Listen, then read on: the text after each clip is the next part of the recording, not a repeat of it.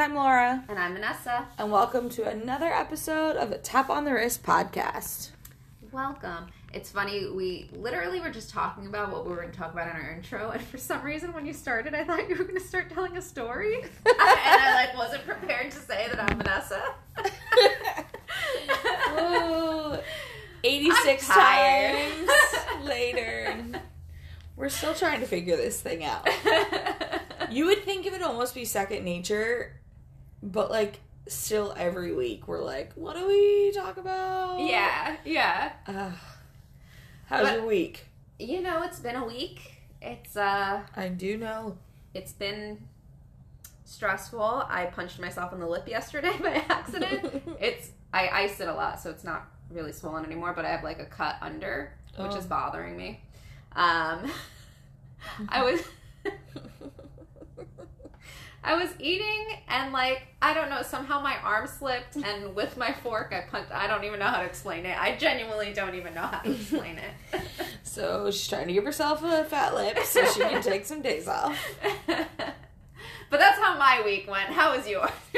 My week was long, even though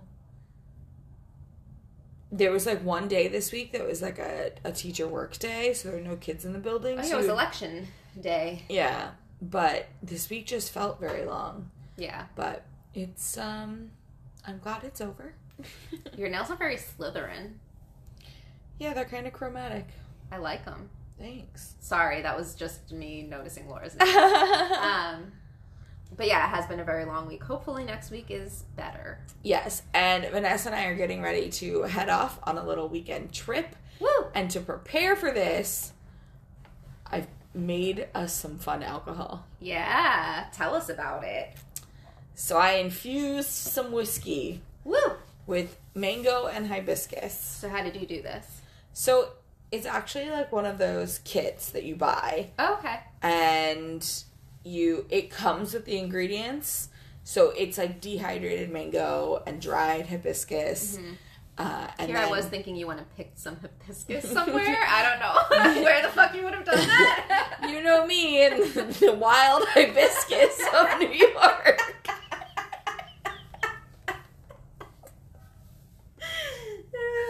But, and so then you pick any alcohol you want. And so originally I was going to do it in a rum and do a mango hibiscus rum. Okay. But then I was thinking, it's fall, the weather is crisp, and this time of year I really love a hot toddy. Mm. And I thought a mango hibiscus infused hot toddy might be really interesting. And delicious. Yes. And toasty. So that's why I chose whiskey as the spirit. And so it's been infused. I have not tasted it, but it's been infusing all week. And it said it only needed 3 to 4 days. Oh, and it's been all week, so we got a little been extra. Over a week. Well, yeah, I did it last weekend, so it's going to be quite infused and hopefully delicious. I can't wait. We'll have to report back and let you guys know how it is. Yeah. Maybe we'll have to remember to take a picture if we make a hot toddy with it. We will. So that we can post it on our social media. Yes. Which you can find. So yeah, check out pictures of hopefully our hot toddies, as well as anything we're going to talk about today, which our theme of the week is beer and bar distillery origin stories is what we spun for this week. So we're getting ready to share 2 very different stories with you, and we're going to have pictures online. So our social media, we are on Instagram and Twitter at A Tap on the Wrist. Yes, and you can also email us, again, with any story ideas, because they'll fit into something we spin one day. You can email us at taponthewristpodcast@gmail.com.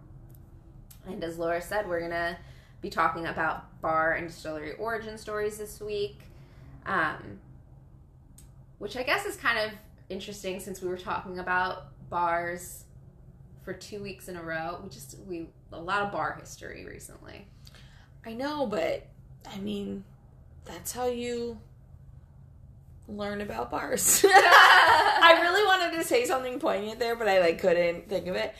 I feel like knowing about bar history or distillery history sometimes exposes you to, like, try new things. Yeah. Like, I know that I definitely, when I walk into a liquor store now, I'm not always picking up the same bottle of whiskey. Like, I'm picking it up, I'm reading labels, because for me, as, like, for the podcast, I'm always kind of looking and researching, but I also think there's so many unique stories out there that, like, yes, I'm still gonna drink Jameson, I'm still gonna drink, you know, some of the bigger brands, but, like, it's nice to know those tiny distilleries and how they started. It is.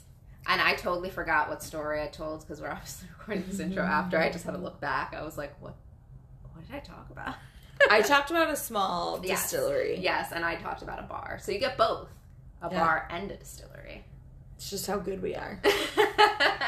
So we hope you enjoy this week. Again, make sure you're checking us out on social media, sharing us with a friend. Rate, review, and subscribe. I feel like we haven't said that in a while. I know.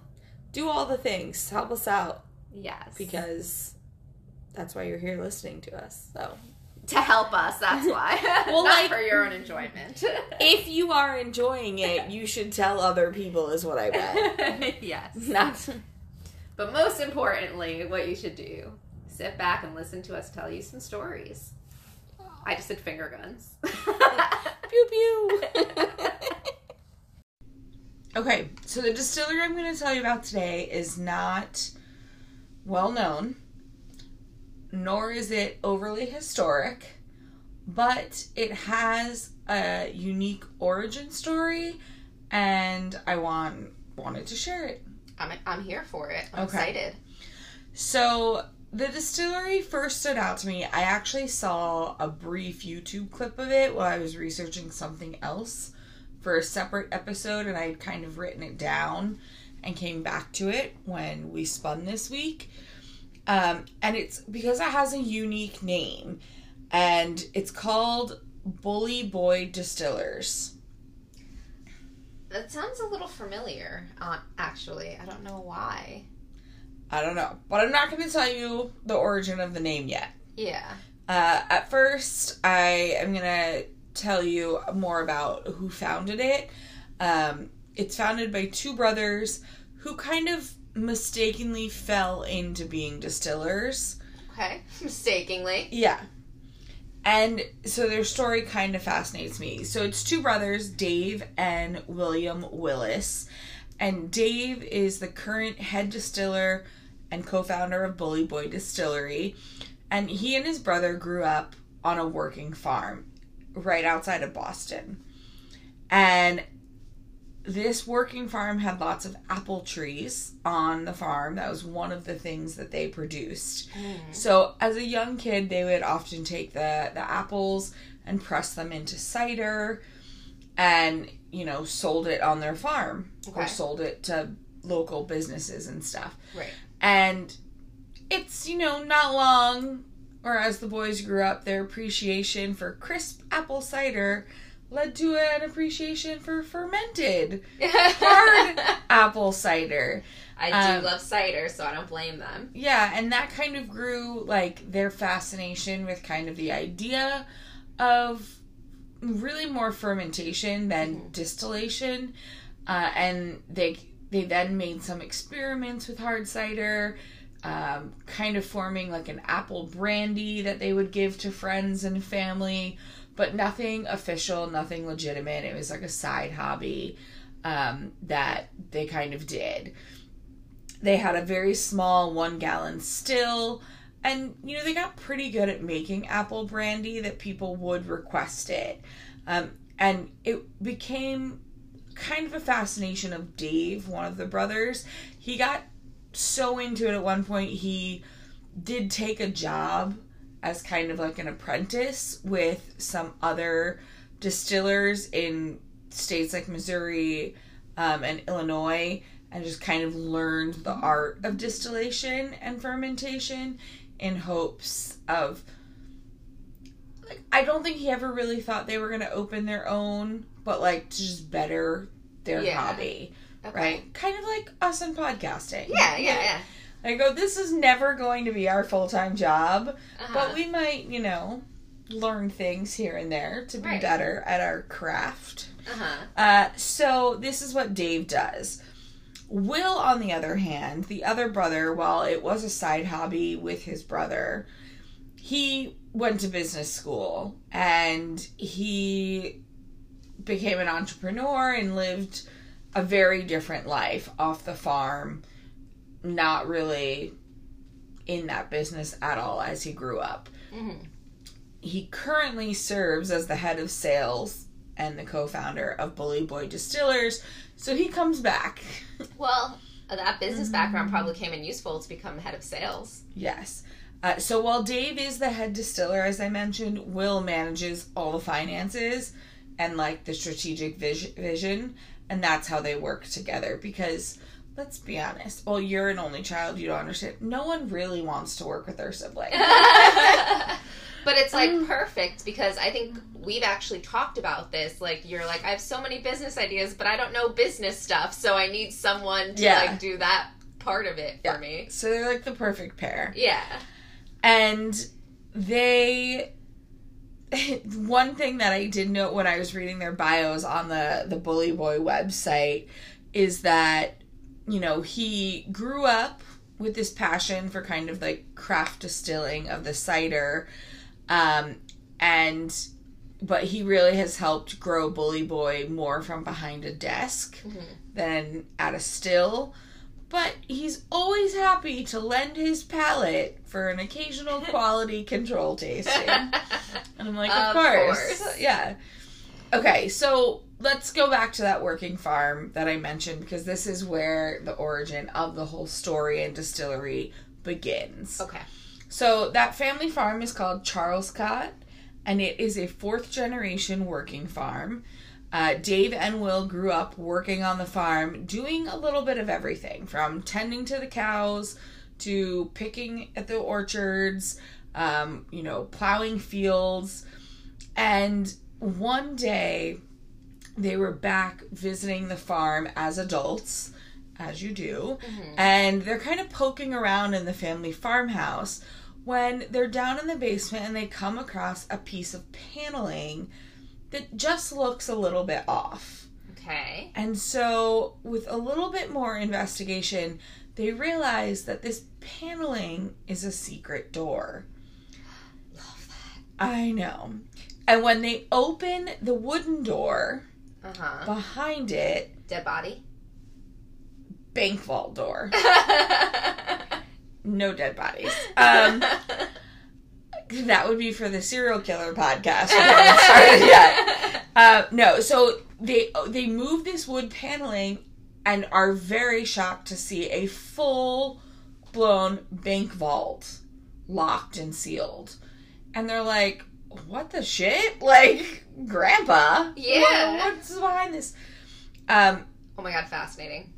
That's my dream. That's my dream. Yeah. Is to just find a random thing that I get to open. I know. So they'd never seen this vault door before, had no idea it existed, and they didn't really know who in the family knew about it, or who had put it there, or who was responsible.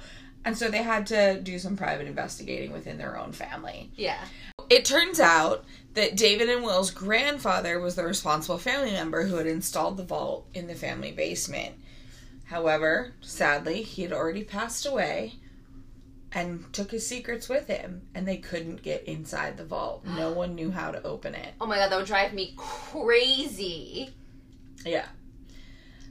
So they had to call a locksmith. Yeah. And the locksmith comes, and while all this is happening, because it's not a quick process, it's not an overnight thing, they discover that Grandpa had snatched this 3-inch thick steel door from a defunct bank during the Great Depression and installed it in the home to hide his most secret possessions. Because after living through the Depression, I guess they, had this mindset that, like, everything was precious and you had to, like, really hide your stuff. So that's why the vault was installed. And when the locksmith eventually gets out and all of the... I'm sure there's paperwork and stuff involved. But they break into the vault. guess what's behind this vault door? Money. No. Dead bodies. Still no dead bodies. There are no dead bodies in my story. Alcohol. Yes! Oh, yay! Okay, Grandpa was a boozy man. He loved his alcohol. And so what they discover is this, like, one-of-a-kind collection of pre-Prohibition and post-Prohibition era spirits. So basically money, because that must be worth the time. So I'm going to read what they described, how they described their first journey into the bank vault. Okay. When we opened the steel door, we discovered everything from cow whiskey to very old vodka to Medford rum. A closer examination of those labels, particularly the dates, which stretch back to the 1920s and 1930s, reveals why the names are so unusual and the contents so questionable. This was bootleg liquor. In an era when Prohibition is endlessly glamorized and so many bars try to recreate the experience of drinking in a speakeasy, these bottles were the real thing. A tangible, authentic connection to a period of American history that mystifies and fascinates us to this day. And there, among the dust and bottles, was an old framed picture of a horseshoe with a cryptic eulogy. We knew when we saw it, we'd found the name of our distillery. The vault served as an inspiration for everything to come. The connection between the farm, our family, and Bully Boy Distillers. So cool. I know. And so they were blown away as I would be. This collection they found. And there are tons of pictures of it. And there are videos. I watched a couple videos, too, of them taking tours through the vault. But we'll definitely post that on our social media, so check us out. Instagram and Twitter, at A Tap on the Wrist. Nice plug. Thanks. But it's very cool when you see these bottles. And one thing I loved about the bottles, which I don't know if there's a picture of it, but it was definitely in the YouTube video I watched. On some of the bottles that were clearly had been opened at some point, there was a tag with names. So when Grandpa opened a bottle and shared it, he wrote down everyone's name as like a log of like who had been drinking. He did not mess around with liquor. He did not. And so I just thought that was like, it's just such a cool piece of history to have. Yeah. For like, and for Grandpa to have kept that secret. I know. So cool. It's kind of sad they didn't get to like ask him about it at all. Right. I'm just so jealous. Like, I know. What a cool family relic to come across. That will never happen to me because I don't have like an old family home. Right. I mean, I guess I could technically move into a home where I find somebody else's stuff, but not from like my own family. Right. And so as I quoted the brothers above, one of the shelves inside the vault was that framed photo of a horseshoe with a cryptic eulogy. And again, the brothers didn't understand why there was a framed horseshoe in the middle of the vault, why there was a eulogy written with it. Like, obviously it had been of some significance to Grandpa to be in this vault. Right. So did some researching again. It's quite a laborious process, but they find out that the horseshoe had belonged to their grandfather's favorite working farm horse, who was named Bully Boy. Yes. And Bully Boy had worked on the farm in the early 1900s. And after discussions and like putting different pieces of puzzles that family members knew together, they just found out that Bully Boy was named because their great-grandfather, so their grandfather's father, was very close friends with Teddy Roosevelt. And when Teddy would come over and hang out, I guess, as you do, one of his most famous expressions is bully. Uh-huh. And, like, the grandfather then named his horse Bully Boy. Oh. And Dave and Will have now named their distillery after the horse. So it all ties back to good old Teddy Roosevelt. Now, bully meaning great or extraordinary. Yeah. And they just felt that, like, the tie to their family, plus their plan was to be a great and extraordinary distillery, it all just felt like the pieces had fallen together. Yeah. And a distillery was created.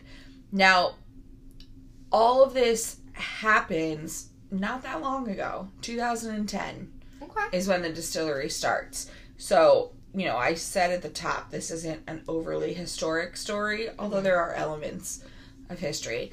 Now, in the last 10 years, Bully Boy Distillers has expanded quite a bit in the northeast New England region. Maybe I've, like, seen it or something. Their bottles definitely look familiar to me. Because I'm telling you, that name sounds familiar. I don't know why, but it does. Yeah. We're going to get into some of the things they distill in a while, because it's remarkable. Okay.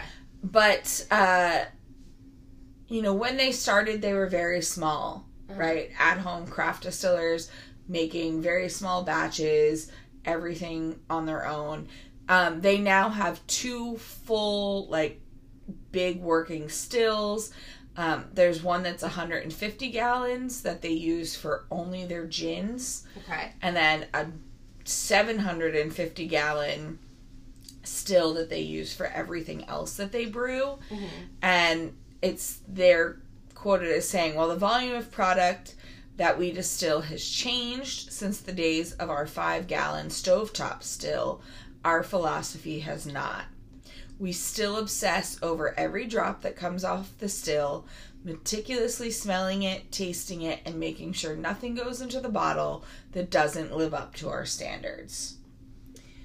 So, let's talk about what Bully Boy Distillers currently makes. Okay. Because it is a wide variety of things, and some of it is super fascinating. So, they make, first off, we're going to start American whiskey. Okay. Pretty traditional, straight up, got that. Then they make a vodka. Okay. Again, pretty standard vodka, no big deal. Then they make 2 types of rum. Okay. They make a white rum, which is like we know what white rum is, so like they brew Bacardi it. Or... Yeah, they brew it in like true Caribbean style fashion with sugar cane and things like that. And then they make a Boston rum is what they call it, but it's based on the Medford rum that they found in the vault, and it's a particular type of rum that is kind of local to the Boston area, made with more of like a darker molasses, and it is an amber colored rum. Okay. So 2 rums. Then they do 2 gins. Mm-hmm. One is a drier, more London gin style, and then the other is a fruitier, more botanical-based gin, and almost all of the botanicals are grown on their farm. Okay. So, that's cool. Very cool. Then they distill 2 types of Amaro. They have a regular Amaro, and then one of their newest things is an Amaro Barbaro. And you can make like Aperol Spritz like drinks with it. Okay. But they have like, so that's right there. 1, 2, 3, 4, 5, 6, 7, 8 different liquors. Most distilleries focus on like a type of liquor. Right. But they like do all of them, which is very interesting. Yeah. And they're award winning. Yeah. And not all of these liquors are award winning, but quite a few of their different liquors have won awards in different shows and contests. Okay. But then on top of that, these are where I'm like a little bit more mind blown that they are such a small distillery and producing so much. They have 2 canned drinks that they produce. Okay. One is a grapefruit spritz. Delicious. So it takes that Amaro, and then they add in some carbonation and some other elements to it. It gets canned, and they sell it in their tap room, which they also run. And it's like a summer refreshing spritz. And then I think just this past summer, they introduced an Italian iced tea, which again is like a carbonated alcoholic tea used with the Amaro. And it's just like a hard iced tea. Interesting. That they sell in a can. That's a lot of stuff. But wait. Oh. Here's where we get really crazy, because I don't think I've ever heard of this, and maybe I have, and I've tuned it out because I really don't know that I'm on board with it. But then I read some reviews, and now I must find this immediately. What the fuck is it? They do cocktails by the bottle. Cocktails by the bottle? Like pre-bottled cocktails. Okay. But like with the alcohol in them already. Yeah, like a 750 liter bottle of whiskey, but it's bottled old fashioned. And you just pour it straight onto rocks. Interesting. And normally I'd be like, no, that's not good. Sound but good. I did some research. I read some reviews, and people say it's a damn good old fashioned, straight from the bottle. Nothing like some people say it's a little bit more heavy handed on bitters than like if you got it at a bar. But like the ratio of everything is like almost spot on, and it's like very, very good. And so I'm like, imagine just being able to pour. I mean, making an old fashioned is not hard by any means, but sometimes you don't have everything. Tired, and you just want to pour it onto some ice. So they have two of those. They have an old fashioned and a Negroni. Interesting. In the bottle, you pour straight bottle over ice and sip. And the reviews are great on both of them. So, well, now I want to try them. Right? So this tiny craft brewery in Boston is creating 8 very good, very different and distinct liquors, 2 canned like spritzes, beverages, and 2 bottled cocktails. And they're still growing each and every day, and it's just mind-blowing to me how creative they are and how much they've done with like, and just like the history kind of backing it, their grandfather loving it. So I just wanted to tell the story of that's so cool. Bully Boy Distillers. Do you have a picture of their bottles by any chance? I do. Or I can Google them if you don't. Well, I'm Googling it, but because they all they're pretty basic bottles. I mean, in like a good way. You know, I do feel like I recognize that logo, though. We, again, will post all this on our Instagram, pictures of their bottles. I feel like I've seen that somewhere. Yeah. Don't know where, but I feel like I have. But, they're doing big things up there. Those Willis brothers. Amazing. We're gonna have to find the bottled cocktails and try them. Like you can order them on their website. We should do it like during the podcast one day, like during our intro. Just drink one and see what it's like. And if you are in the Boston area for a visit, definitely stop by. They have a tasting room. I did read that tours are stopped right now because of COVID, but hopefully tours will resume soon. But yeah, here's a picture of like the old fashioned. It's just literally bottled old fashioned. Cute. Ready to go. So that is Bully Boy. Nice. You have any sources? Oh. So I did watch multiple YouTube videos because they did like a whole series when they were starting out. Mm-hmm. So youtube.com. Search Bully Boy. As well as their website has a very long history of them. Okay. And then there's not a lot of press on them, to be honest. There should be. I know. Starts with this podcast. I know. But hold on, I did use one Boston newspaper. Here we go. The Boston Globe article written June 15th of 2021, checking in on Bully Boy Distillers after a busy 10 years. And that's my sources. Awesome. So, I just said this to Laura, but I'm going to say it again.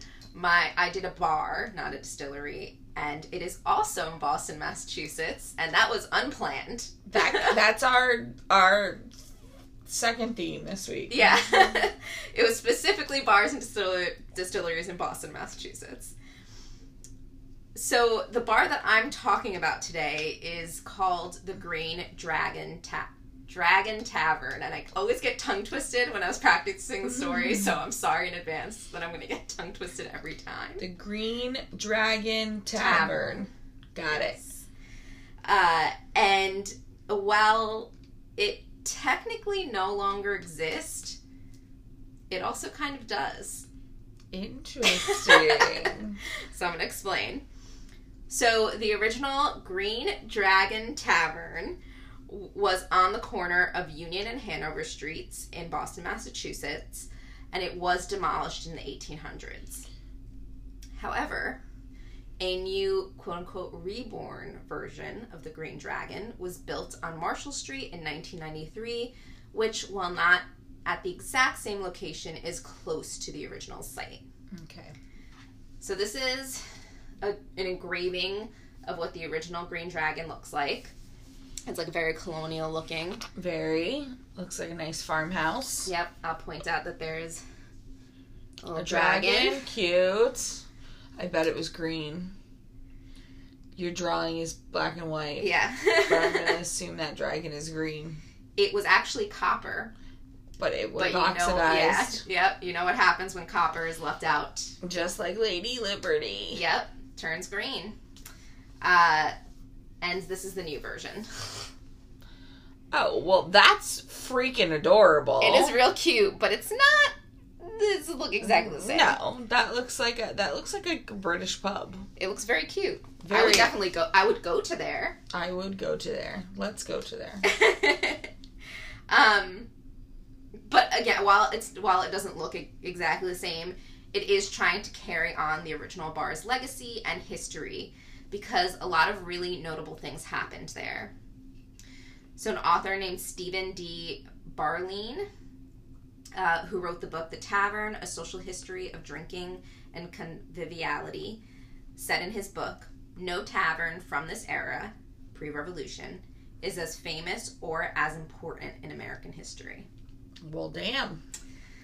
In fact, the Green Dragon Tavern would become known by historians as the headquarters of the revolution. Okay. Yes. It's important. Yes. So, the date that the Green Dragon Tavern... Why don't you just call it, like, the GDT? Yeah. Or just Green Dragon, I guess I could say. Yeah. It's the tavern that tongue twists me. Was built... actually, it seems to be disputed when it was built. Some say that it was established in 1654 under the name Baker's Arms, while others say that it was not until 1712. The current Green Dragon's website does go with the 1654 date, which isn't surprising to me. Of course, they would want to go with the older date. But another website I read disputed this, saying that 1654 was 4 decades before the bar's earliest reference. So basically, we don't know. It doesn't exist. It was built long before any of us. Yes. Oh, and I do want to say, there are, I guess because it doesn't exist anymore, there's a lot of, like, inconsistencies in the story and a lot of things like this where it's like, it was this year or this year, or maybe this person or this person. So you're just going to have to bear with me.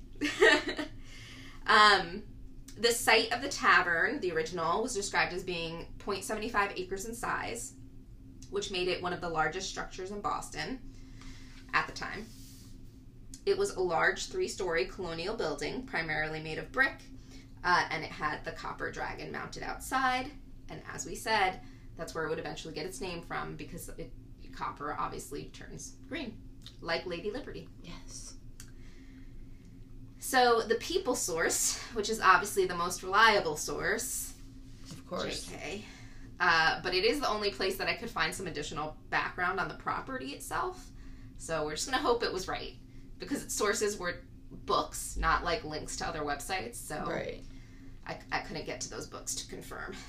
But it says that William Stoughton had acquired the property sometime before June of 1676.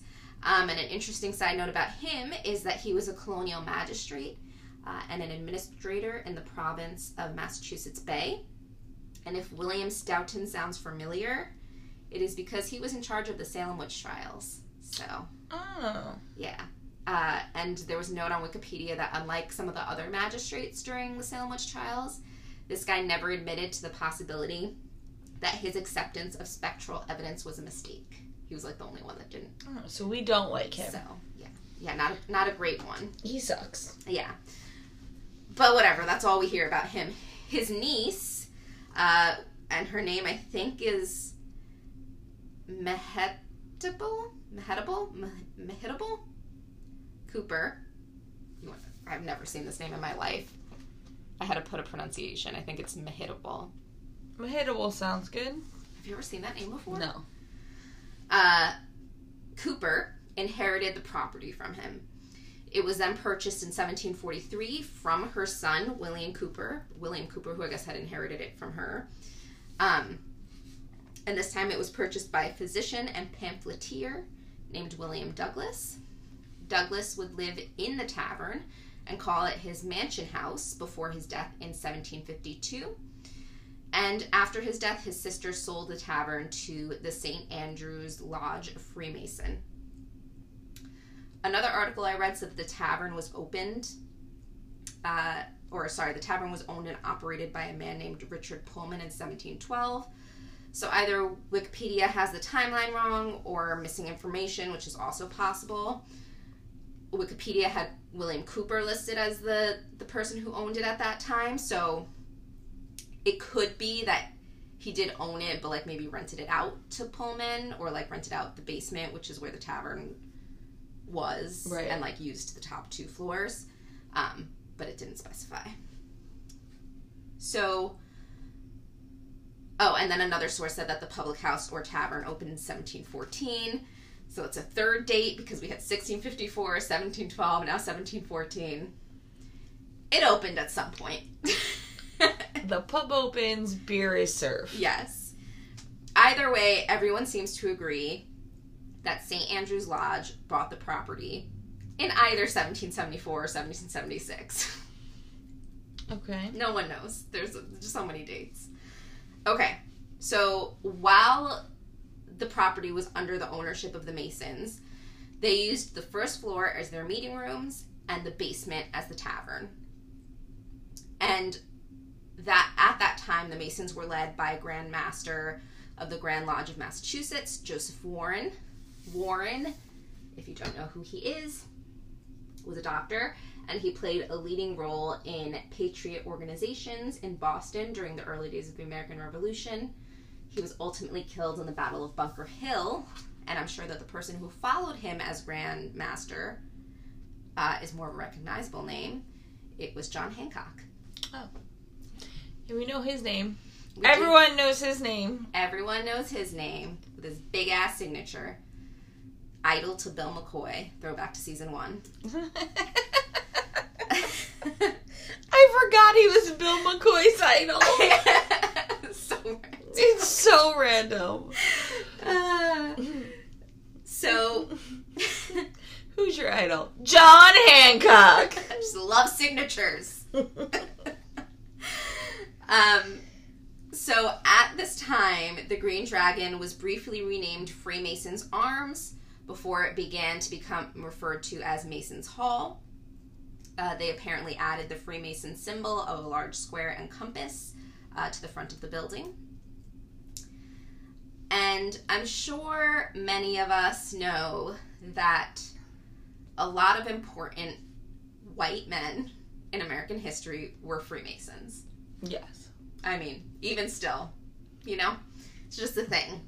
And if you didn't know that, I'm telling you that is accurate. White men like to congregate. So it's not surprising that many of them would then start hanging out in the tavern under their meeting hall. Even though the tavern was open to the public, like, obviously, you know, they had their Freemason meetings and then they, you know, made their way down to the bar. And so the tavern began to be used as a meeting spot for several other secret groups. Not that the Freemasons are super secret, but I think your membership is, or it used to be, secretive. Mm-hmm. One of those groups was the Sons of Liberty, who were a very famous group in American Revolutionary history. History.com describes it as a grassroots groups of instigators and provocateurs in colonial America who used an extreme form of civil disobedience, threats, and in some cases actual violence to intimidate loyalists and outrage the British government. The goal of the radicals was to push moderate colonial leaders into confrontation with the crown. You might know them for some of their more famous events, including the Stamp Act and the Boston Tea Party. And even though membership was secret, it is believed that people like Samuel Adams, Dr. Joseph Warren, who I just mentioned, Paul Revere, and John Hancock were all members. So you can see that Mason overlap and how, like, they met for their Mason meetings and then they went downstairs and met for their Sons of Liberty meetings. They're like, hey, we have these double meetings. Can you just put them in one place? Put them in one place. And in addition to the Sons of Liberty, the Boston Committee of Correspondence and the Boston Caucus, which were two other important groups that began prior to the American Revolution, also supposedly met in this tavern. It's just lots of meetings. Lots to be a fly meetings on the wall in that tavern. I know, right? You probably heard some shit. So while we don't have time for me to go into a full history lesson about these organizations. Yes, we do. Continue on. Professor Vanessa. No, we don't. And the events and ideas that were started in the Green Dragon. Because honestly, like, all of, like, and you could do a whole episode on the Sons of Liberty. You could probably do multiple episodes on this. We could do a season. You could do a season on the Freemasons. You could do a season on these events I'm about to talk about. Like, it's impossible for me to cover them all right now. Despite Laura wanting me to. Okay. Hour 1. Vanessa has just decided season 4 is the American Revolution. Oh my god. I feel like you could do multiple seasons on the American Revolution. Well, there are many podcasts on it. I shall show you when we finish recording. Okay. So while I'm not going to do that, and I'm sure you could find podcasts that do, I do want to point out some really important events in American history that are believed to be tied to the Green Dragon Tavern. Aside from just the general planning of the American Revolution, because a lot of planning happened here. So first, the aforementioned Boston Tea Party that I just talked about. Love a good cup of tea. Was said to be planned at the Green Dragon. And very quickly, again, the Boston Tea Party took place on December 16th of 1773. It was a political protest at Griffin's Wharf in Boston. And as written on History.com, American colonists frustrated and angry at Britain for imposing taxation without representation, which I'm sure everyone has fucking heard a million times if you went to school in America. Yes. My history teacher heart just grew 3 inches. They dumped 342 chests of tea imported by the British East India Company into the harbor. The event was the first major act of defiance to British rule over the colonists. And now we just have tea parties where we, like, eat petit fours and we, like, imitate the Brits. Yeah. I feel like we now, like, idolize the Brits. I know. And back then they were like, we don't want your taxed tea. And now we're like, ooh, let's have a tea part. Afternoon tea. Tea. Tea, Mom. More tea, please. Oh, I can't wait till our friend Lee listens to this. Our friend Lee is British, for those who don't just know a spot of tea. Oh, man. I'm sorry. That happened. It's been a long day Another important event that happened in the tavern's history is that it's believed Paul Revere actually left from the Green Dragon on his midnight ride. What? That's pretty awesome. Right? So this is the famous ride that he took on April 18th of 1775 to Lexington the British and are Concord. coming. Yep. To warn of the approach of British forces. Which, I feel like I read somewhere that he didn't actually do the whole "the British are coming" thing. Yeah. But I like to imagine it. Just riding from the Green Dragon. The British are coming! That's so interesting. Because I feel like in history there's like a famous church in downtown Boston, and people say he started there with the bells ringing. Yeah. Possible. But, I mean, who knows? Like, none of us were there. None of us were there. But I like the fact that he started this tavern. Yes. The last event I'm going to mention was in January 1788. I take it back. I think he rode to the church for them to ring the bell. Oh, you're right. He had them ring the bell. Yeah. Yeah. I take it back. So he left from the bar and went to a church. As you do. I mean, sounds like a Sunday to me.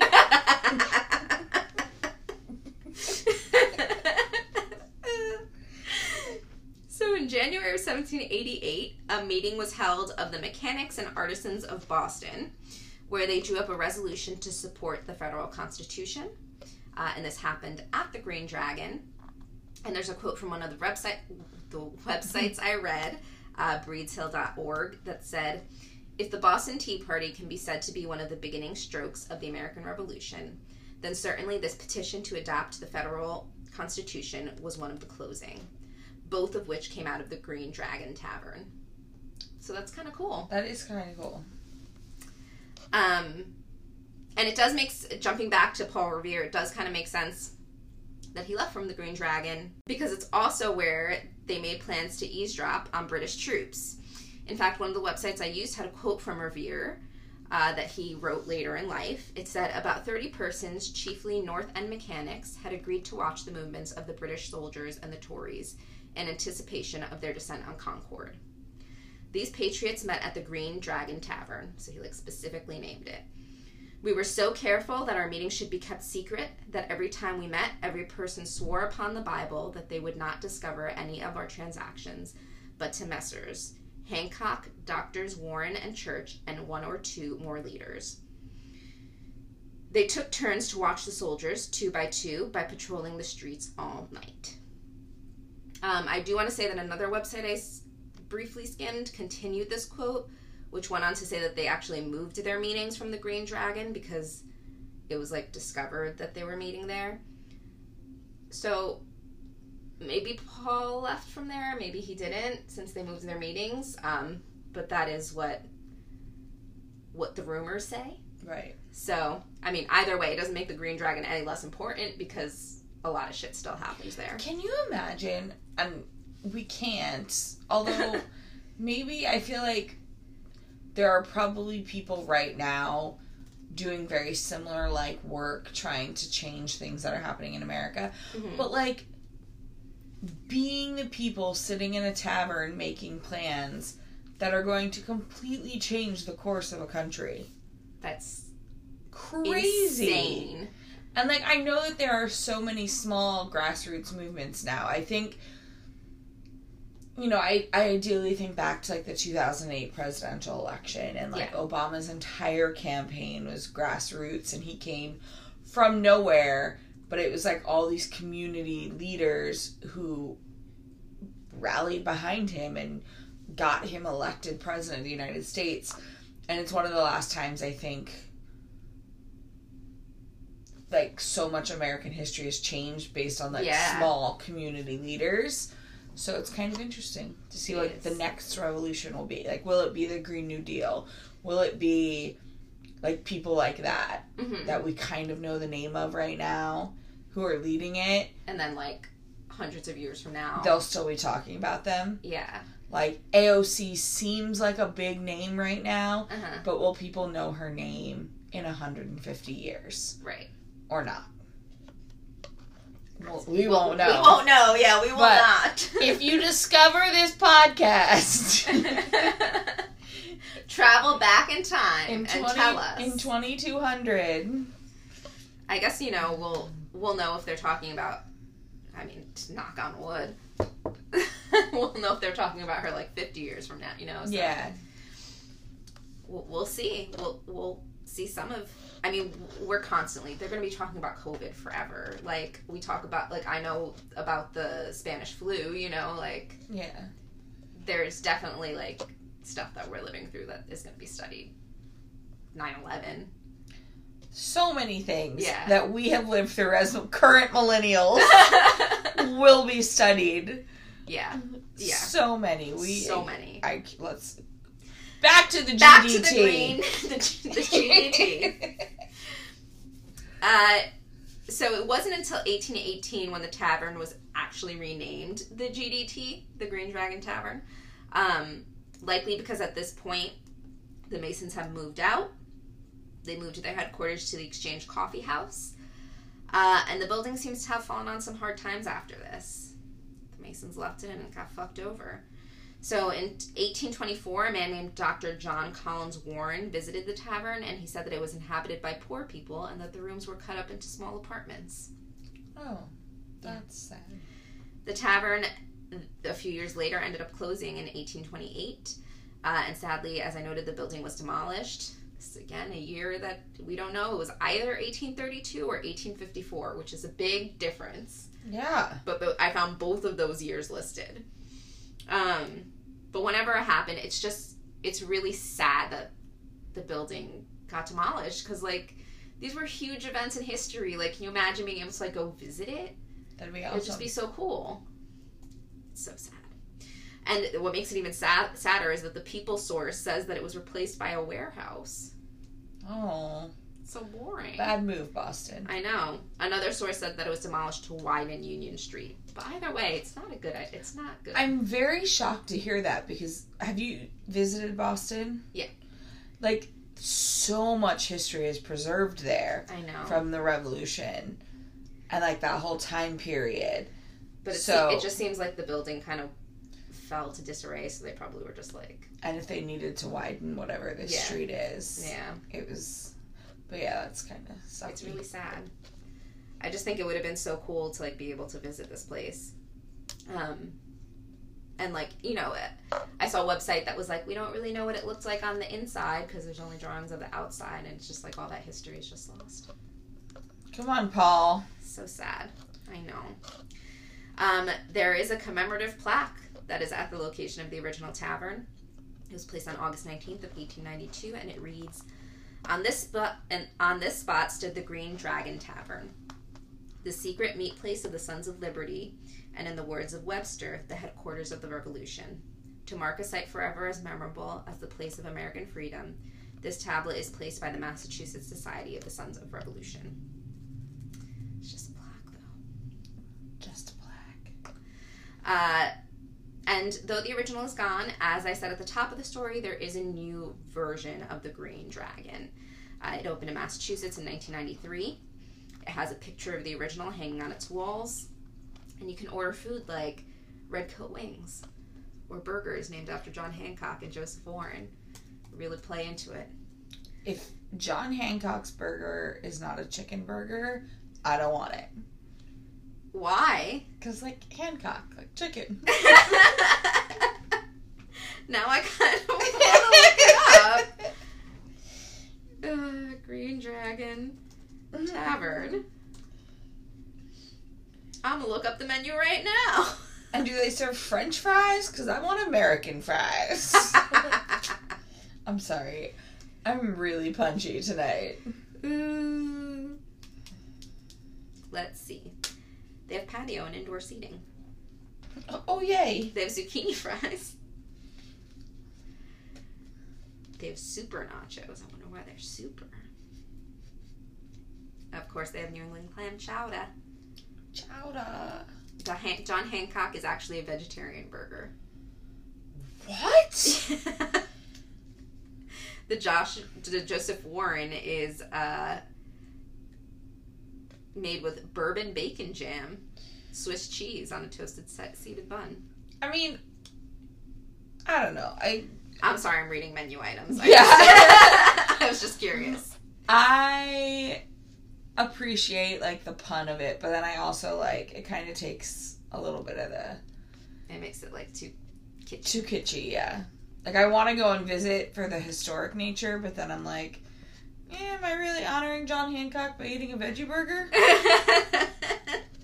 Maybe he would have been into veggie burgers. Something about the size of his signature tells me differently.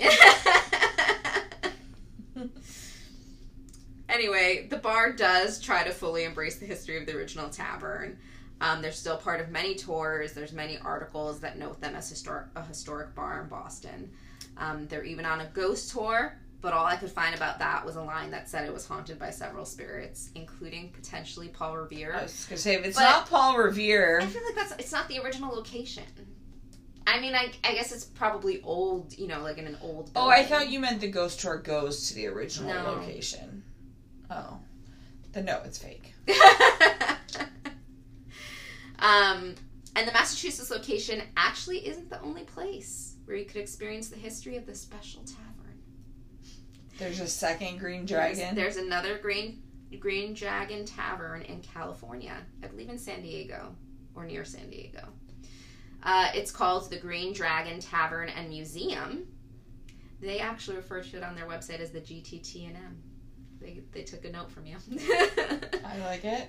And its aim is to bring some of that information and, like, artifacts of our founding fathers and the American Revolution to the West Coast, because we get a lot of that on the East Coast and, you know, Pennsylvania and in Massachusetts and even in New York, but on the West Coast they don't really have that history. That's true.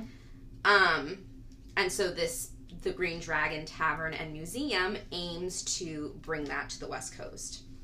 That's cute. I like that. The tavern section of the website says that it is inspired by 18th century taverns. Once the epicenter of communities, GDT&M is an enhanced replica of the original Green Dragon Tavern, offering modern day amenities such as filtered water, buckshell-free food, complimentary Wi-Fi, and large screen LED TVs for your favorite teams, all while embracing and continuing the historic traditions of providing good times and communal experiences. The museum section of the website says that they appreciate that many who visit their museum may not have had the time or resources to travel to the East Coast to experience our country's early architecture, artifacts, and culture where they're more easily accessible. It says their goal is to provide a tangible space that can offer a glimpse into that experience on the West Coast, focused on the contributions of our founders during colonial American history. It says our museums and educational exhibits feature authentic original documents from the era and reconnect our guests with the lifetimes and still prevalent innovations and perspectives of those who shaped our great country. So it seems like they're doing good things. It's pretty cool. It's a good idea. And this is the location in California, which honestly looks a lot more like the original to me than the one in Boston. Totally. 100%. It looks just like it.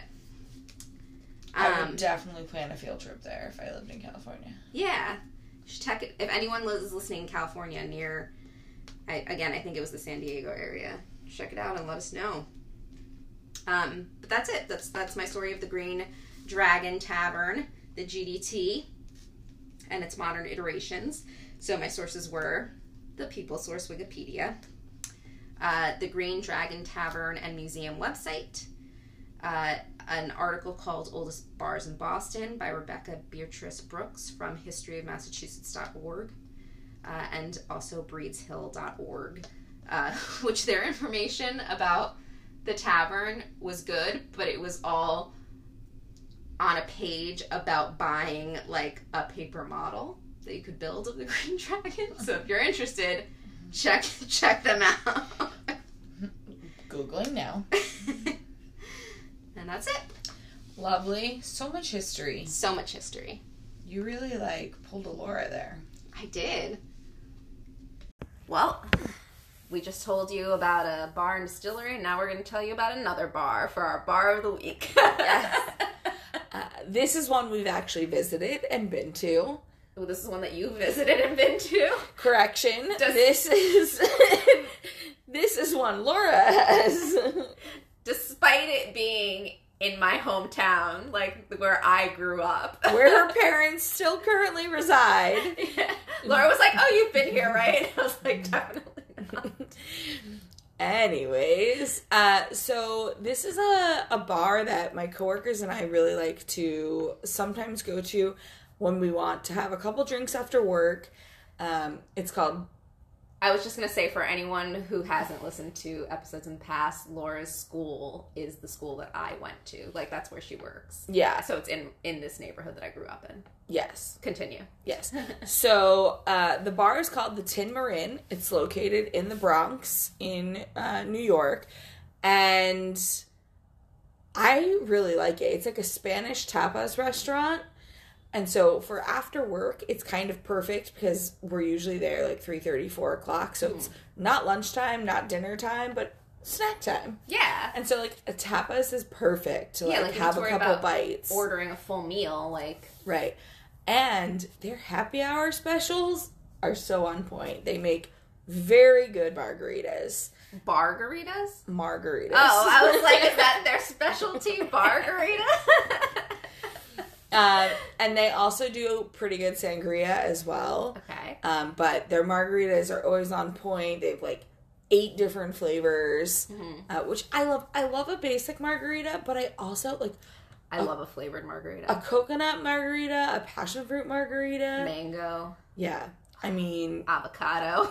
Avocado margaritas are so good. So, they're just a really nice, chill restaurant. Right now, during COVID, they've got, like, a great outdoor setup if you still want to sit outside. It's very cute. I've passed it many times. I have just never gone inside. And I think you and your parents would love it. I know. We actually thought of ordering from there once, but they didn't do delivery. And my parents aren't going to go sit there. I'm going to need to, like, meet up with you one day to go sit. Okay. I'm going to have to meet up with you in the neighborhood that neither of us live in. To go have dinner. To go have dinner where my parents live. Okay. We're going to just table that for future therapy.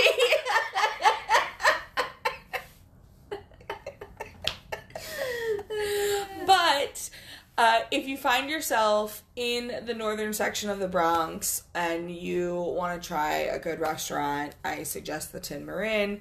Great drinks, good food. It's just good, cozy vibes, reasonable prices. What's the picture that you're going to use? What drink was it? It is a margarita. I want to say that day was passion fruit. That day was passion fruit. It just depends on the week I'm having. I'm pretty sure it is a passion fruit margarita. And it was tasty. Yeah. And it's going to be posted on our socials. Yes. So if you're not following us yet, make sure you check us out on Instagram and Twitter. We are at A Tap on the Wrist. And then feel free to email us with bar suggestions, preferably in New York so that we can get to them. But we need some new bars to go to so we can talk about them. Yeah. And you can email us at taponthewristpodcast@gmail.com. And until our next therapy session. Cheers.